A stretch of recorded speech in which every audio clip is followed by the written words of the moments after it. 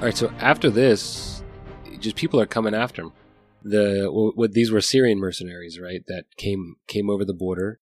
Right. So, and we haven't even mentioned the fact that this is all being orchestrated by the head Russian, essentially the equivalent of the CIA master and the head of the FBI. What is it? The SVR and the FSB. The head of the SVR and the FSB are working together. Yeah.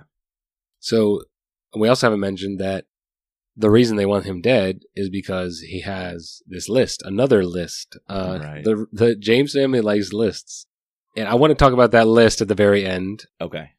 Ask if that's ever going to come up again, and we can dive into that. Well, let me just fill something in for you. Sure. We do know that he has a key that his father left him, and the Russians are now fleshing it out, telling us it's a safety deposit box that has a list. We didn't necessarily know that before, but we knew, I think it was in a gun case that Reece found this message and key from his father. So, It's kind of cool that has been lingering, and that's been a storyline that we got another piece of that puzzle. Yeah, and I thought we were going to find out what was on the list. I guess we kind of get a little bit of a hint at the end, but then also at the very end, he hands over the key to Katie, and I feel like this is going to be like Jack's final thing, whatever book. It's just going to be keep going on and on. It could be, or he was about to part with the key. Right, he's about to throw it off. He was going to get rid of the key, and I was like, "Oh my God, no! That's something important because the Russians wanted you for it, and your father left it for you." And he mistakenly, I would say, saw getting rid of it as a symbol of moving on from that life. Sure.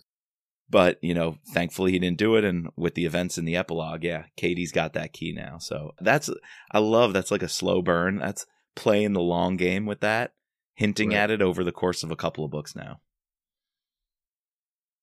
All right. So what did you think about Abelard? Another Mossad agent, super rich backstory. He's also has ties to the Russians because someone put him in a wheelchair. Yes. I love the description that Jack does of his competency in a wheelchair. I've seen people like this who do not need, they don't need self-pity from you.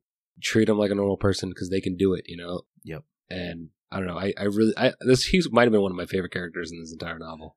I was going to make him my winner of the book. Nice. I love him. And I sometimes love these old-timey spy master characters. I don't think he's necessarily all that much older, but he definitely brings this aura. He brings this gravitas anytime you're around him or Reece is with him. And there's also another couple of, I don't know if they're rug pulls exactly, but feints and misdirections. Because originally Nizar Katan is being handled by the man in the wheelchair. Right. Yeah, so basically Saul Abelard is, running some contracts. He's a handler. He's deep into this world, and he is handing out work to Nizar Katan and the Frenchman, so he knows them, yet he doesn't realize how much the Syrian is actually hurting Israel. And the final straw is once he blows up the plane with Aliyah, and basically they kill a Mossad operative, that's the straw. Yeah, Abelard is like, I'm cutting ties, and he starts piecing together the Syrian is the bad guy. But another misdirection with Abelard, we know he's after a sniper who put him in the wheelchair. I thought that might have been Nizar Katan the whole time. Me too. And he and Reece were going to have to team up to get Katan for both of them, both Freddie Strain and the shot on Abelard. Turns out it's a different sniper. I don't know if that was a mix-up that was supposed to have a bigger reveal. It didn't really make too big of a reveal in the end. For some reason, though, I thought Nizar Katan was also his shooter. I thought that for a second, but then I thought the whole reason he was doing this was because he was hoping someone nefarious would come finding him, and then he would figure it out and pop up. And I'm like, all right, well, if Nizar popped up and is on your radar, then you would have known he was. He obviously knew that Nizar was not his killer, but I think it was played for us. Yes. Because it was never fully explained. There were some seeds of doubt laced for us that maybe Nizar was his killer. There are a lot of layers like that I don't really recall the other Jack Carr books having. Maybe it's just a skill as he got to book 5, the tricks of the trade that you can drop these things and craft them and layer them so that the reader is totally left in the dark. I just felt like there were many more reveals or these layers of relationships that I don't typically get in a Jack Carr novel, but that kept me going or on the edge of my seat. It was like mini reveals along the way. Yeah, and even this, I'm blanking on the Russian's name, but what's his name? Gromyko is the head of it all. Yeah. He's the one who is the boxer, right? Yes. Oh, no. He is the one who hires the boxer. Oh, yeah. Gromyko is the SVR head, right? The boxer is what's the name of the agent. boxer? I don't know that. I forgot the name of the boxer, but he's Oleg? It was a traditional Russian name. Oh, Oleg. You're right. He Oleg. activates Oleg to go after Abelard and Reece because they want to trap him in the bookstore. Yep. So it's been like, all right, first they hire Nassar. Then they hire the Syrian group in Israel. Now we're going to activate a deep sleeper cell in Italy. For like, they really want Reece dead. Like, it's intense. Oh, yeah. And this guy's a boxer. And I don't know, the interrogation scene after that fight, you know, once they they run into the grocery after the explosion where he almost he says he doesn't want to kill these kids, but he eventually sends them to their death and the bookstore explodes. But first of all, what did you think of the meat locker fight? Thought it was one of the best hand-to-hand description fights that we've gotten. Definitely. Probably in all the novels I've read. Definitely. And then second, after they capture him, the whole interrogation scene, again, we get a history dump, you know, going all the way back to the Holocaust. Worked with the Nazis, yeah. Right. And then going into, our rendition system and our black sites and how that's all related. Right. I thought that was super cool. And the church hearings in the 70s. Yes. A lot of history, and I was vibing it. I really enjoyed it. I was too, because it's not just the meat locker scene. Sure, we get one of the best hand-to-hand combat fights I've read in any thriller. And Jack, I'm saying that. Any thriller, that meat locker scene was incredible. Absolutely incredible. But maybe even more incredible is the way you can link that right after the bookstore bombing, because that was equally as intriguing. The kids being sent in, it's under supervision, but I think Alice is the one who calls him in that moment to say, check your 6 or something similar, because she could see the cameras, and she knows something's up. He's able to toss the bomb into the secret gun locker, where the ammo and the guns are, that Abelard just showed him.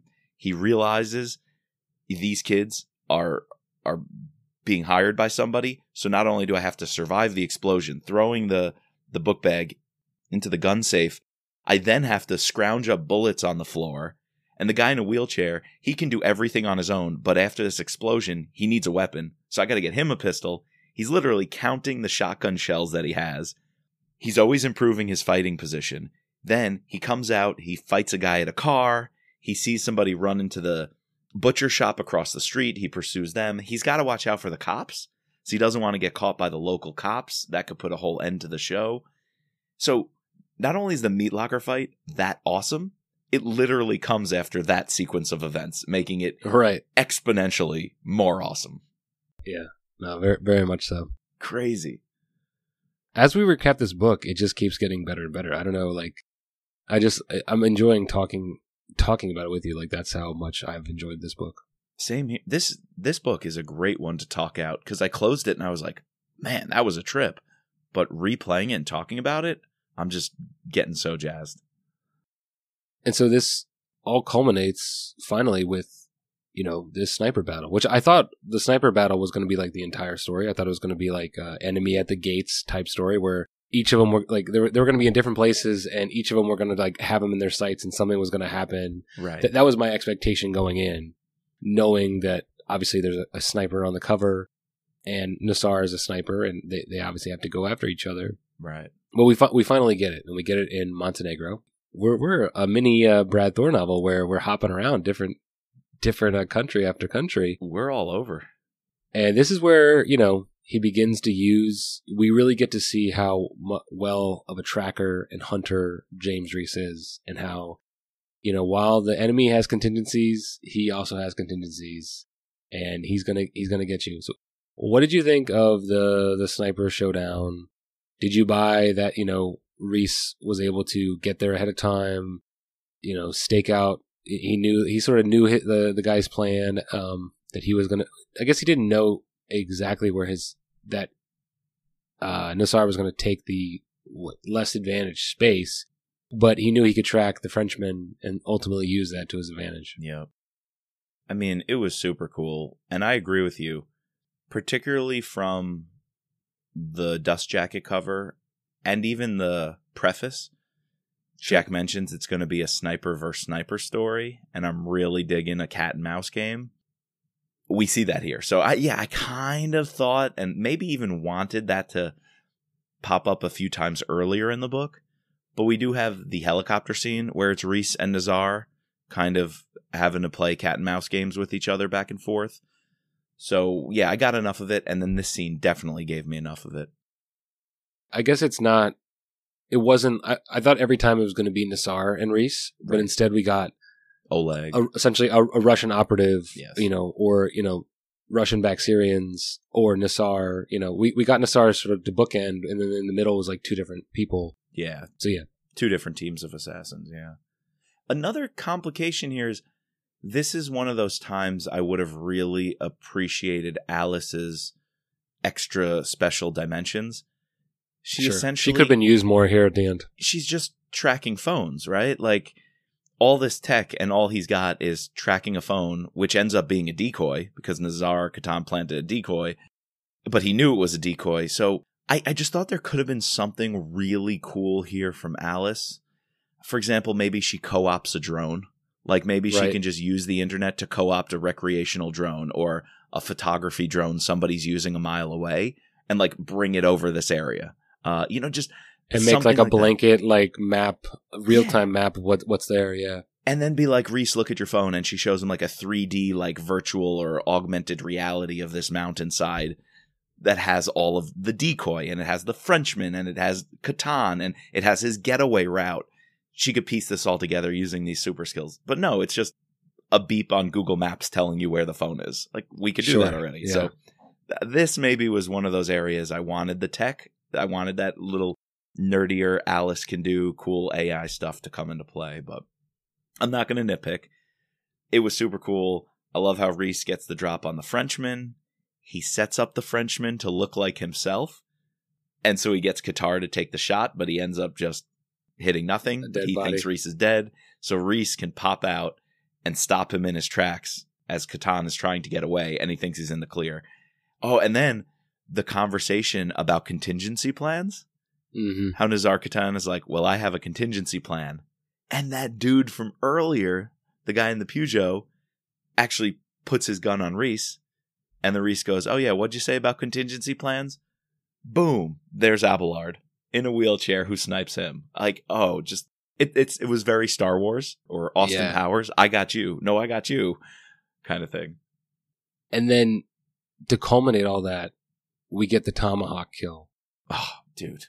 Probably one of the coolest kills ever in the description of it. I'm glad he does it with the tomahawk, not a bullet. And it's Freddy's tomahawk. It's Freddy's tomahawk.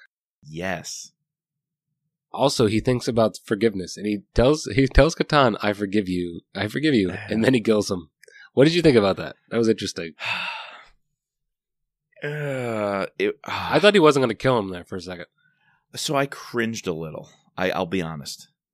You were like, oh, I hope you do kill him. Like, I didn't want him to not kill him. He needed to kill him.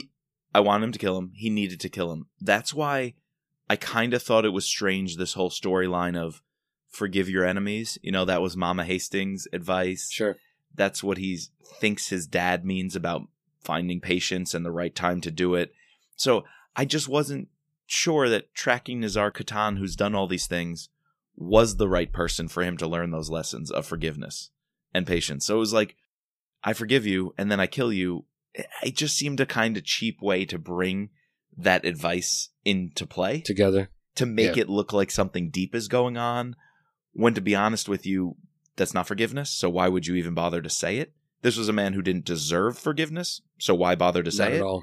And not at all. In no way, not only did he not deserve it, in no way could the possibility of Reece forgiving him help Reece move on from his demons.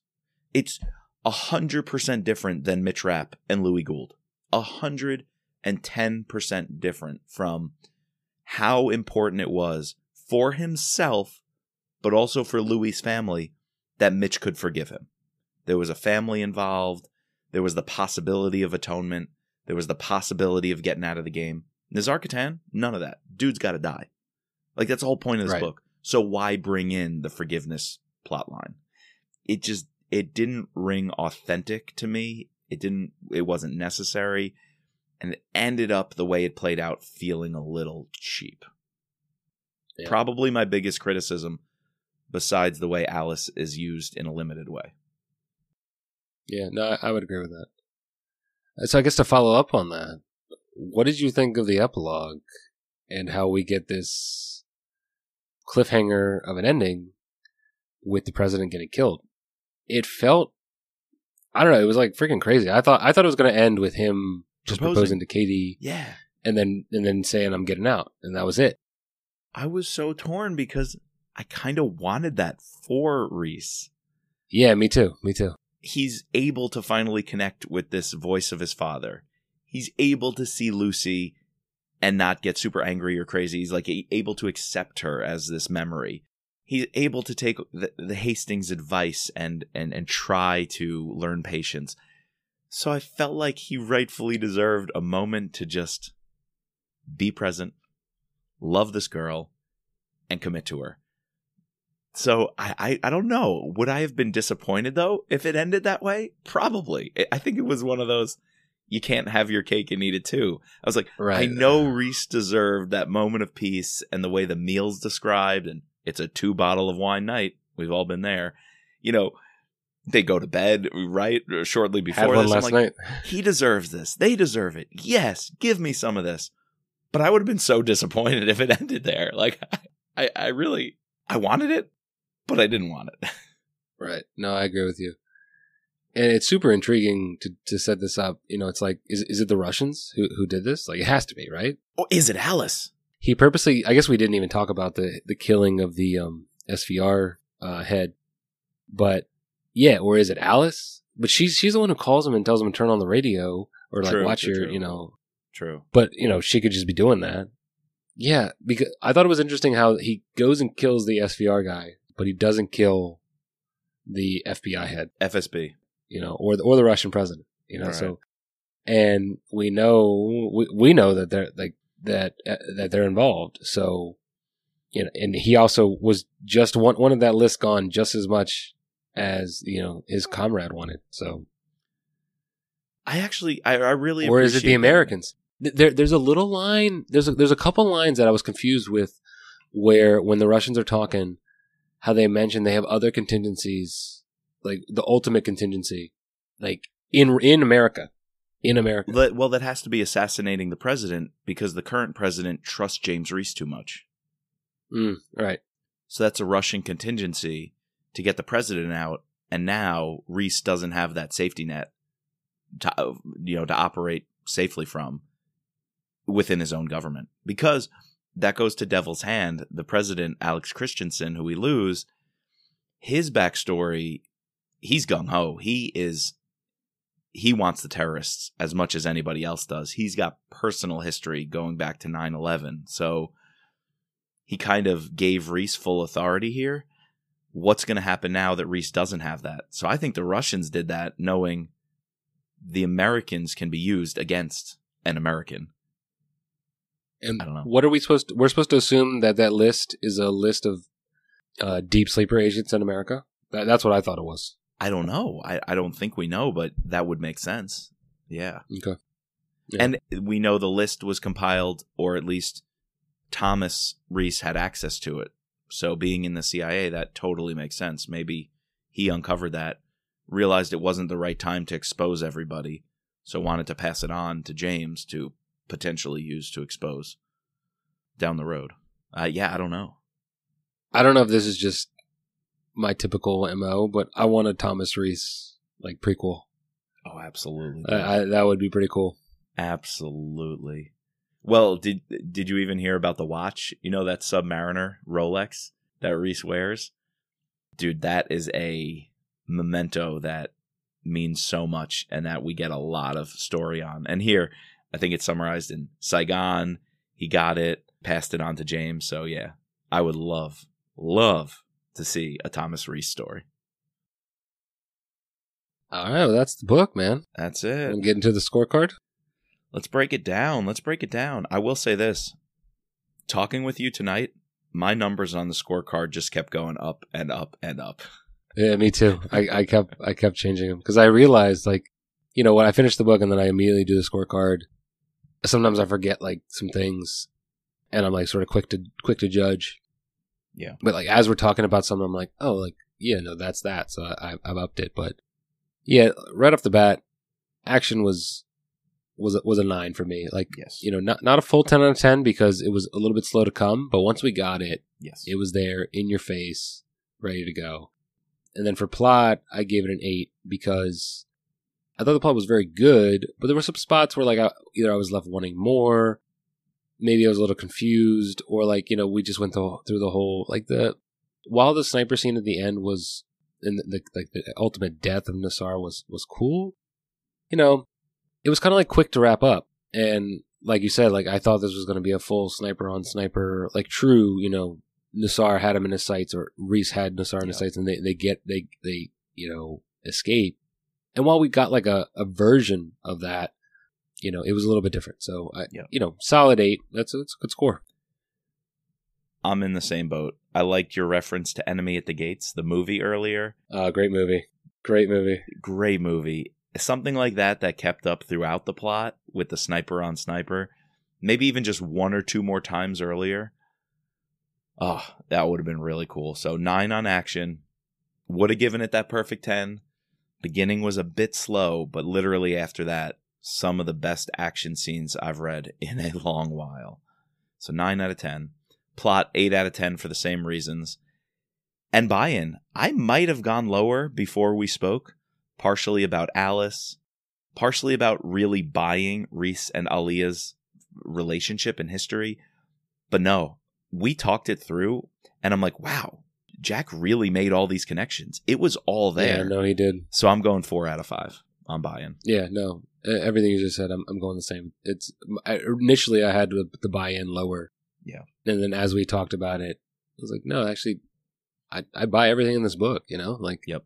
And like, it would have been lower maybe if he had used more Alice. Like, I would have believed it less, like if so he sort of played that a little bit to elevate the sort of more believability of the story. True.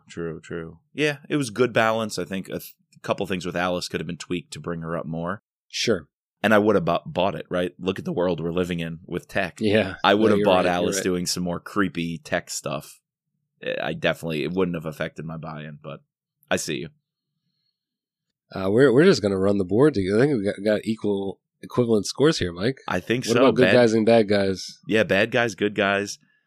4 out of 5 on the bad guys. Nazar Katan, really good. Bringing him back as the sniper who Reece has wanted to get justice for Freddie Strain. Loved that connection, bringing it full circle.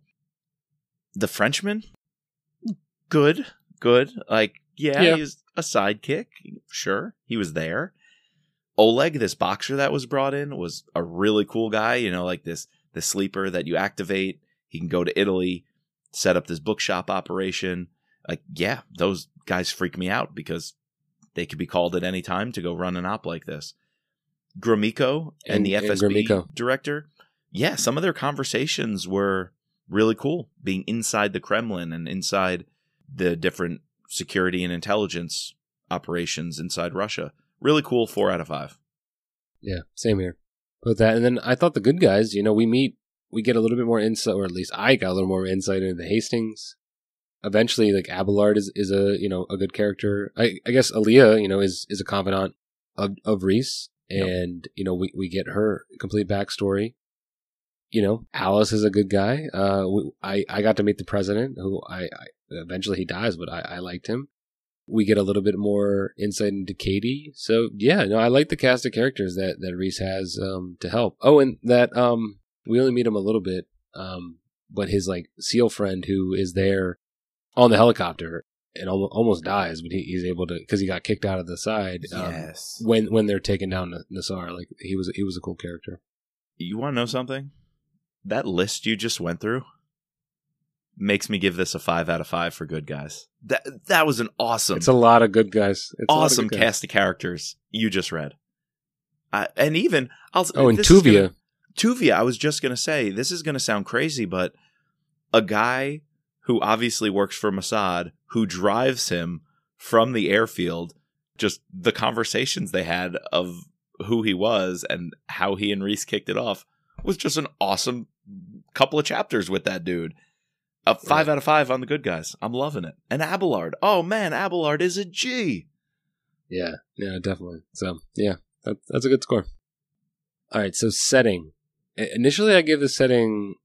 I wasn't, like, thinking about the setting, but then as we were talking about it, like, I was like, wait, no. We're in, like, a mini Brad Thor novel. He island hops. Some of the descriptions, especially of Israel... Yes. And in the beginning of Burkina Faso, yes, they talk about, like, you know, Rhodesia a little bit when bringing back in the Hastings, and then, you know, we get a description of Montenegro, and we even get like a description of Berlin, you know, because in the woods and stuff like that. So yeah, Jack is upping his game, at least for me, relative to Terminal List in terms of describing the setting and going different places. So yeah. I'm going to give it a 4 out of 5. I initially, closing the book, might have been lower, but then I thought back. I was like, no, that kibbutz scene in Israel, I was all in. I was there. And then the bookshop, I was like, no, I could feel in Italy. streets. Yeah. I could feel the streets of Turin and what this bookshop would look like and how it was described in a predominantly ethnic neighborhood. And I'm like, that makes sense for a European kind of suburb part of one of these big cities. Absolutely. So yeah, 4 out of 5 on the setting. Exactly what you said. Unfortunately, we do have to judge a book by the cover. And in this case, I don't think the cover game is all that strong. How do you feel about this? I'm not a huge fan of the covers for the Jack Carr novels. None of them are really, and it could be my bias. I don't love people on covers. Right. And we mentioned this during Terminal List, so I'm talking about it again. Sorry. But yeah, nothing, I don't know. We had a discussion about whether or not it's the same guy in every picture. I could believe this is the same big burly dude from the Terminal List or on Savage Son, whatever. But again, like, while I do like the color scheme of cover A, which is the OG cover, it makes me think that there's going to be like this sniper on sniper battle, and I'm guessing this is, you know, ultimately a depiction of the final scene, right? But, you know, not the greatest cover. So cover B is actually kind of cool with the helicopter explosion. That's probably the best cover if I had to pick the best cover. And then we get this a girl's eyes, and what is the other thing next to her eyes? Is that supposed to be Alice? No, that's a sniper, dude. That's looking down a sniper, I thought. Oh, right. But it looks kind of like a girl, like a female eye, doesn't it? You know, it does. That I didn't consider that, but it kind of maybe does. Not. But it doesn't have to be, right? Yeah. Sure. I don't think it has to be. That would have been cool if it was like the Alice goggles. Alice goggles. Right. I just coined that. No, the helicopter explosion on this cover B, and I think, guys, that's going to be the paperback, which isn't released yet. I think that's the one that's going to be the paperback, if I read that correctly. It gives a nod to the Terminal List and True Believer in the original paperbacks. So I really like that they kept that theme going, and they put the helicopter on it and a sniper on it with an awesome color scheme. So B is definitely the winner. I feel the same way you did about A. It's very heavy on the sniper. We didn't get a lot of that. I don't like seeing a guy in a face necessarily. I'd rather that be up to my imagination. And same with C. C almost looks like Jack Reacher. Like the dude standing there, the t-shirt. I don't need that. I don't need a picture of James Reece on my covers. So a little bias from me as well. Yep. And then cover D is... Yeah. Is that the audiobook one? I'm guessing that's an audiobook. Yeah. I don't know. Some dude's running and some dude is slowly limping towards him with an airplane. Yeah. Cover B is fantastic. I'll leave it at that. Yeah, but cover B is the best one. So 3 out of 5. It gets a 3. 3 out of 5. Yeah. 3 out of 5 thanks to cover B. Not horrible. Not yeah, cover B saves it, or else it would have been maybe a 2. I said this earlier about my free space. What's your winner? Yeah, we each get to pick a winner for a free 5 out of 5. I was going to just say Abelard because I thought it was super cool. He's your winner, man. You go with it. Yeah, the whole cast of the good guys just coming together. I love them all, but definitely Abelard, steals the show. For some reason, my winner might be kind of strange, but I really enjoyed the conversations he had with his father and this idea of, yes, like what I said, like, the idea, the sort of the theme of this novel is time and how that kept popping up. Yes. And how it was related to this idea of him wanting to get out and wanting to start a new life and the whole, epilogue scene. It must have been the way that, like, Ray Porter kept saying time and his angelic voice, bringing it back. Because oftentimes it came when he was in the midst of battle. Yeah. I don't know. I really enjoyed that. And I thought explaining the conversation that he had at the Vietnam Memorial in DC, I don't know, that for some reason hit hard with me, and I really enjoyed that. So, and I guess you could say overall, I did enjoy the apparitions or the stuff that was going on and the deeper look we got into James Reese's head. So that's my 5 out of 5. Freddie, Lucy, Mrs. Hastings, and his father. Yeah. It's kind of cool. I liked seeing that as well. Nice. All right, so what's your total? I had a 41, man. Pretty solid. 41. All right, I had a 42, so really solid. And I'll be honest, also coming off of The Devil's Hand, I wanted a punch. I wanted a knockout. And let me tell you, In the Blood delivers.